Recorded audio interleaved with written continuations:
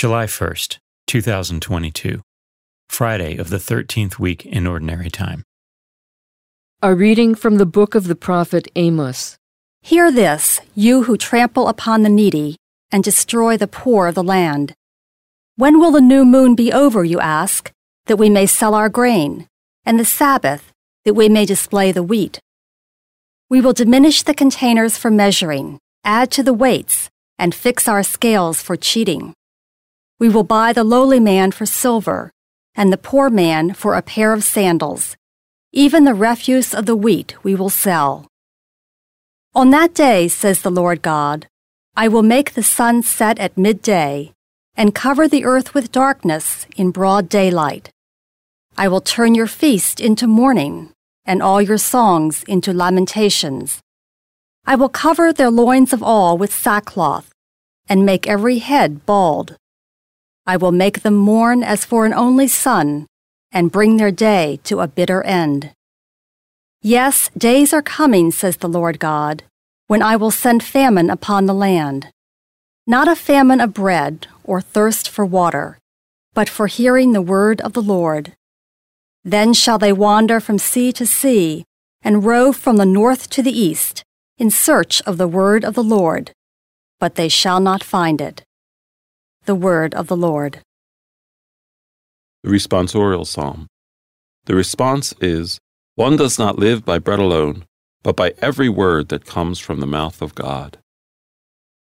Blessed are they who observe his decrees, who seek him with all their heart. One does not live by bread alone, but by every word that comes from the mouth of God. With all my heart I seek you. Let me not stray from your commands. One does not live by bread alone, but by every word that comes from the mouth of God. My soul is consumed with longing for your ordinances at all times. One does not live by bread alone, but by every word that comes from the mouth of God. The way of truth I have chosen. I have set your ordinances before me. One does not live by bread alone, but by every word that comes from the mouth of God. Behold, I long for your precepts. In your justice give me life. One does not live by bread alone, but by every word that comes from the mouth of God.